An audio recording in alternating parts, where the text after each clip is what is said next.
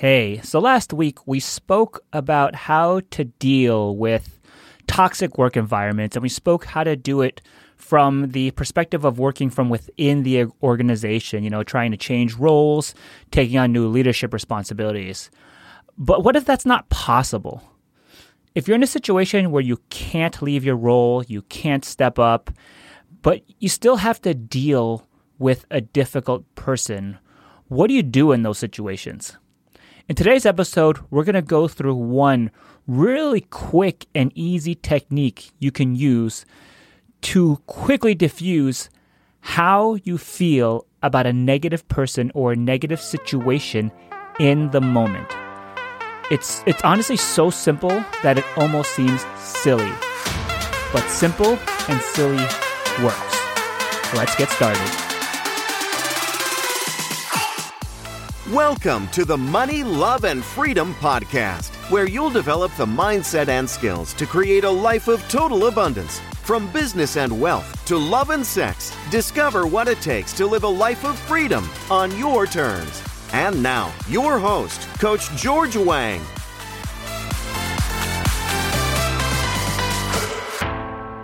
What's up, Freedom Fighters, and welcome to another episode of the Money, Love, and Freedom podcast. I'm your host here, Coach George Wang, helping you to become a better leader in your business, your family, and your community.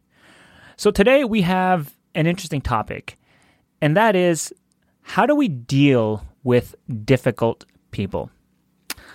I see this come up the most at work because in your personal life, you pretty much get to choose who you spend time with and who not to. But in a work environment, you rarely, if ever, have that option. So what do?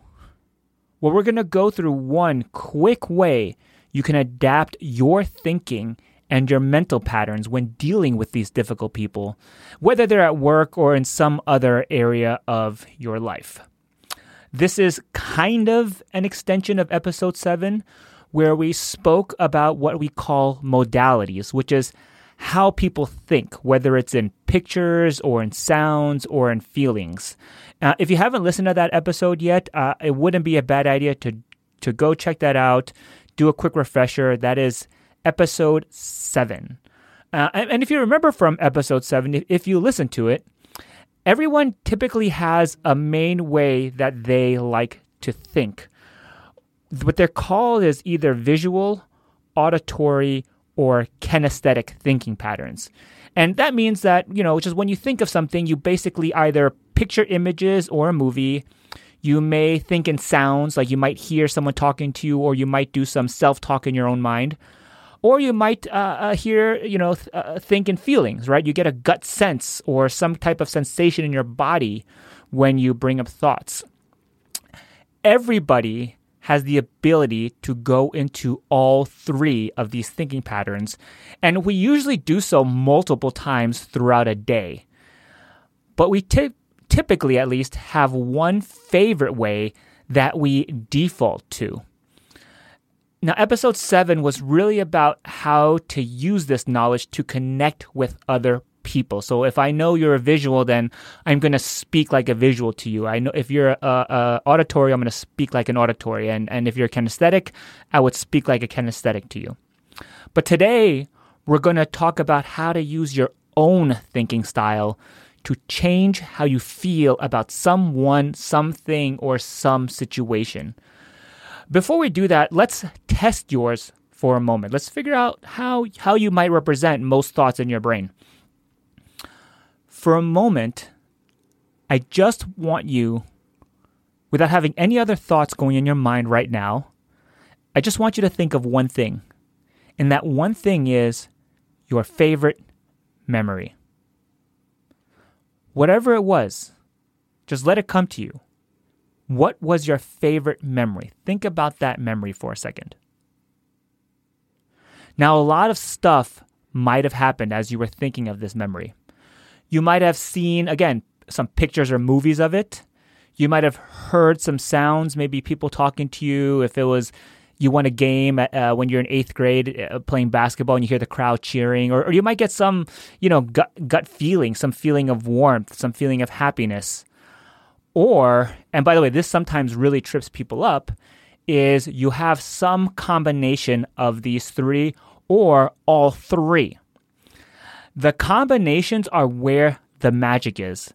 Because if you really pay attention and notice these different images, sounds, and feelings, if you really pay attention, you'll notice that they happen in an order. So for example, for me, my favorite memory is my wedding day. Honestly, it was one of the happiest, most fun days of my life. Unlike a lot of weddings I've heard of, ours went entirely smoothly without any hitch or glitches, no issues with timing, scheduling, nothing. It was perfect. And so when I think about my wedding day, I definitely run through all three of these thinking patterns because it was so emotional, so strong, that when you have these strong emotions, normally all of the senses are involved. But there is an order to it. I can't, in my own mind, pull up the sounds or the feelings of my wedding day without first pulling up the images. So as I mentioned in episode 7, my main modality, my main way of thinking is visual. So what happens in my brain is first I get a visual image, a picture or a movie of the memory, and then I can attach all the sounds and the feelings to it. Not everybody goes in that order. Actually, everybody has a different order. I have a friend who is highly kinesthetic. And so when she thinks of the future or she brings up a past memory, first she gets a really quick gut feeling about it. Without thinking of anything else, she just gets the feeling first. Then she visualizes it. Then the sounds come in, and then she goes back into the feeling. So it's kind of like a loop. So yes, a lot of people will have the same patterns, but there are a various number of patterns that you can have when you pull up this memory or when you're thinking of the future. And here's why this is important. If you know how you respond to things mentally, then you can control it by manipulating it. So let me explain. Let's say you're like me. And if you were like me, that means you would go from visual, and then you could bring in auditory sounds, and then you get the kinesthetic feeling. So knowing this, that this is the order that I go in, then I want to get set up and ready to go with a strategy to control how I represent these images first, then the words and feelings in my own brain when I'm dealing with somebody or some situation that's going to be difficult. And it helps if it's a person, let's say it's a person you're dealing with and they're repeatedly difficult, you can have this strategy set up ahead of time. So if you think about someone who really bothers you right now, and I just want to test something right now, what comes up? What do you notice if you think about somebody who really bothers you? Do you hear their voice first and then see their face and then get a bad feeling about it? Do you see their face first, then hear their voice and get a bad feeling about it? For most people, there's some combination of visual and auditory, or auditory then visual, that leads back to a feeling, or it might be a loop where it starts kinesthetic and then goes to either visual, auditory, and then back into the kinesthetic. So what we want to do then is to, if we know we're going to deal with a difficult person or situation, pre-plan ahead of time a strategy on how to manipulate how these images are coming into our brain, or these words or these feelings. So this is what I would do. When I think of a person who bothers me, who might be difficult or toxic in some way, and I have to work with them, because I'm visual first, I'm going to pick a visual image to represent that person as that doesn't seem to bother me at all. Something silly, maybe like, the face of Mickey Mouse or Donald Duck. And then afterwards, I'll associate a new sound to the pattern. Maybe Mickey Mouse's voice, or perhaps Donald Duck's voice.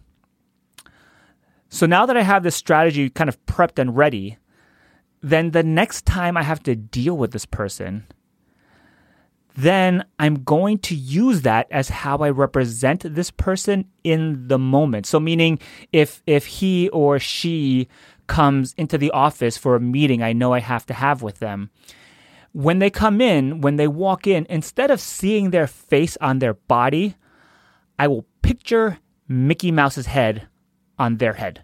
So imagine just looking at the person, and instead of them, you're looking at Mickey Mouse. And I know you could pretend to do this, right? You could pretend to see Mickey Mouse right now in front of you if you really wanted to.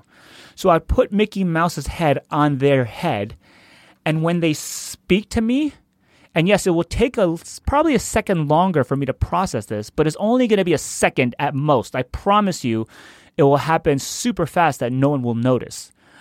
But when they say something to me, rather than registering their voice, I will allow it to register in the voice I pre-chose. So in this case, maybe Mickey Mouse's voice. So I'm seeing Mickey Mouse when they're talking to me, and I am hearing Mickey Mouse's voice in the moment, and that's going to change instantly how I feel about this situation and this person. So just try that for 1 second. Think of a memory with someone where maybe you got upset at something they said or something they did, but change the images and change the sounds in whatever order works right for you. And if you want to be simple right now, you can just use the technique I just did. Put Mickey Mouse's head on their body and change their voice to Mickey Mouse's voice and replay the whole scene in your mind. And just notice how that changes how you feel about the situation. Just notice how it just brings down the whatever negative emotion you were feeling, whether it was anger, upset, sadness, whatever that might be. And just try that. Replay the whole situation, Mickey Mouse's head, Mickey Mouse's voice. Notice what you feel. I am pretty sure that when you represented the memory this way, it didn't have the same kind of emotional sting to it. So what do?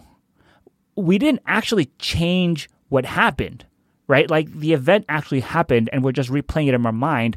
But what we did is we changed how we represented it, and that allowed us to change how we feel inside about it. And let me say this one thing too. This doesn't mean that we don't take corrective action if there is some action to take. So I'm not saying if someone punches you in the face, for instance, then you turn their face into Mickey Mouse, you turn their voice into Mickey Mouse, and you just laugh about it, right? Although you could, right? But I'm not suggesting that at all. What I'm saying, though, is that you can take the emotional sting out of what happened. So then with a clear head and a calm demeanor, you can take the appropriate actions that are necessary to fix whatever the issue is.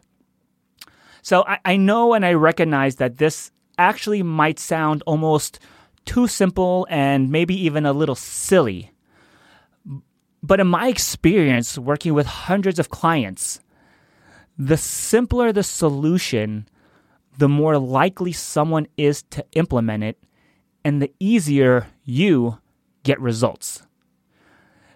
This, by the way, you don't have to just do it the way I did. You can change things in a whole bunch of different ways. For instance, if you're looking at a person, you don't have to change their face into a Mickey Mouse. You can change their color. You can turn them pink, for instance. So now you're just looking at them, but their whole body's just pink or green or purple, whatever. You can change their size. If someone's looking at you, rather than talking to them directly, you can imagine that they're like a little miniature version, like a miniature 5-inch, 6-inch version of themselves. You can make them extra large, too. You can make them the size of the room, so they're almost like a blimp, and you're just looking like they just look ridiculous now. You can change other things about the sound of their voice. You can turn down the volume in your own head, turn up the volume. You can speed up how fast they're talking. You can slow it down. You can make it sound like it's hollow. You can do all these things to change how you represent what's actually going on in the moment so that it takes away the sting from whatever's going on. What I would just recommend, though, is for each person that may be difficult in your life, and hopefully you only have one or two. Most people I deal with in my office typically only have one person or two people they have to regularly deal with that causes them an issue. So just as I mentioned, I would recommend you that you pre-plan ahead of time a strategy of how you're going to change their image and how you're going to change their voice, the way the voice registers in your head. Pre-plan that so that in the moment when you're talking to them, you don't have to think about it. You just look at them and say Mickey Mouse's face, Mickey Mouse's voice, and then let the inputs come into your brain that way. All of these ways of manipulating how these things and how these thoughts manifest in your mind, I promise you, will change how you feel. Because right now, if I had to guess, when you think, and if you were to think of someone who gives you a hard time, you're always picturing them in the same way. You're always hearing them in the same way. And if I had to guess, if they're really bothering you, if you were to just bring up a normal memory of somebody who bothers you, if I had to guess, just notice for a second, if when you're picturing them, I bet you're picturing them really close to you. And I also bet that you also hear what they're saying to you at least your normal talking voice, if not louder, which is why this is bringing up such a strong negative emotion in you. So right now, if you have this thought in your mind, I want you to try to take the same image, take these same sounds, but instead of picturing it close to you, push the image farther away. So push it as if imagine if like you're seeing the same image you just thought of the person that bothers you, but imagine it's maybe 50 feet out in front of you. Don't change anything else, just change the distance. And also change the voice, change the sound as if the sound was also coming from 50 feet away from you. So obviously if they're 50 feet away from you, they might have to yell, but it's going to sound a little dimmer, right? But just change that. And just notice how you feel. If I had to guess, it doesn't bother you as much. So this is how we control our own minds and not let our minds control us. It's simple, it's easy, it works. Thank you so much for listening today. I hope this episode was helpful. Yes, I understand it may seem awkward, but I promise it works if you're willing to try it. So next time you're going to deal with a difficult person, first come up with a strategy first about how you're going to represent them. Change their face. Change their voice. Rid yourself of those tense emotions so you can live a life of freedom on your terms. We'll be back again next week with a new episode. Take care, everybody.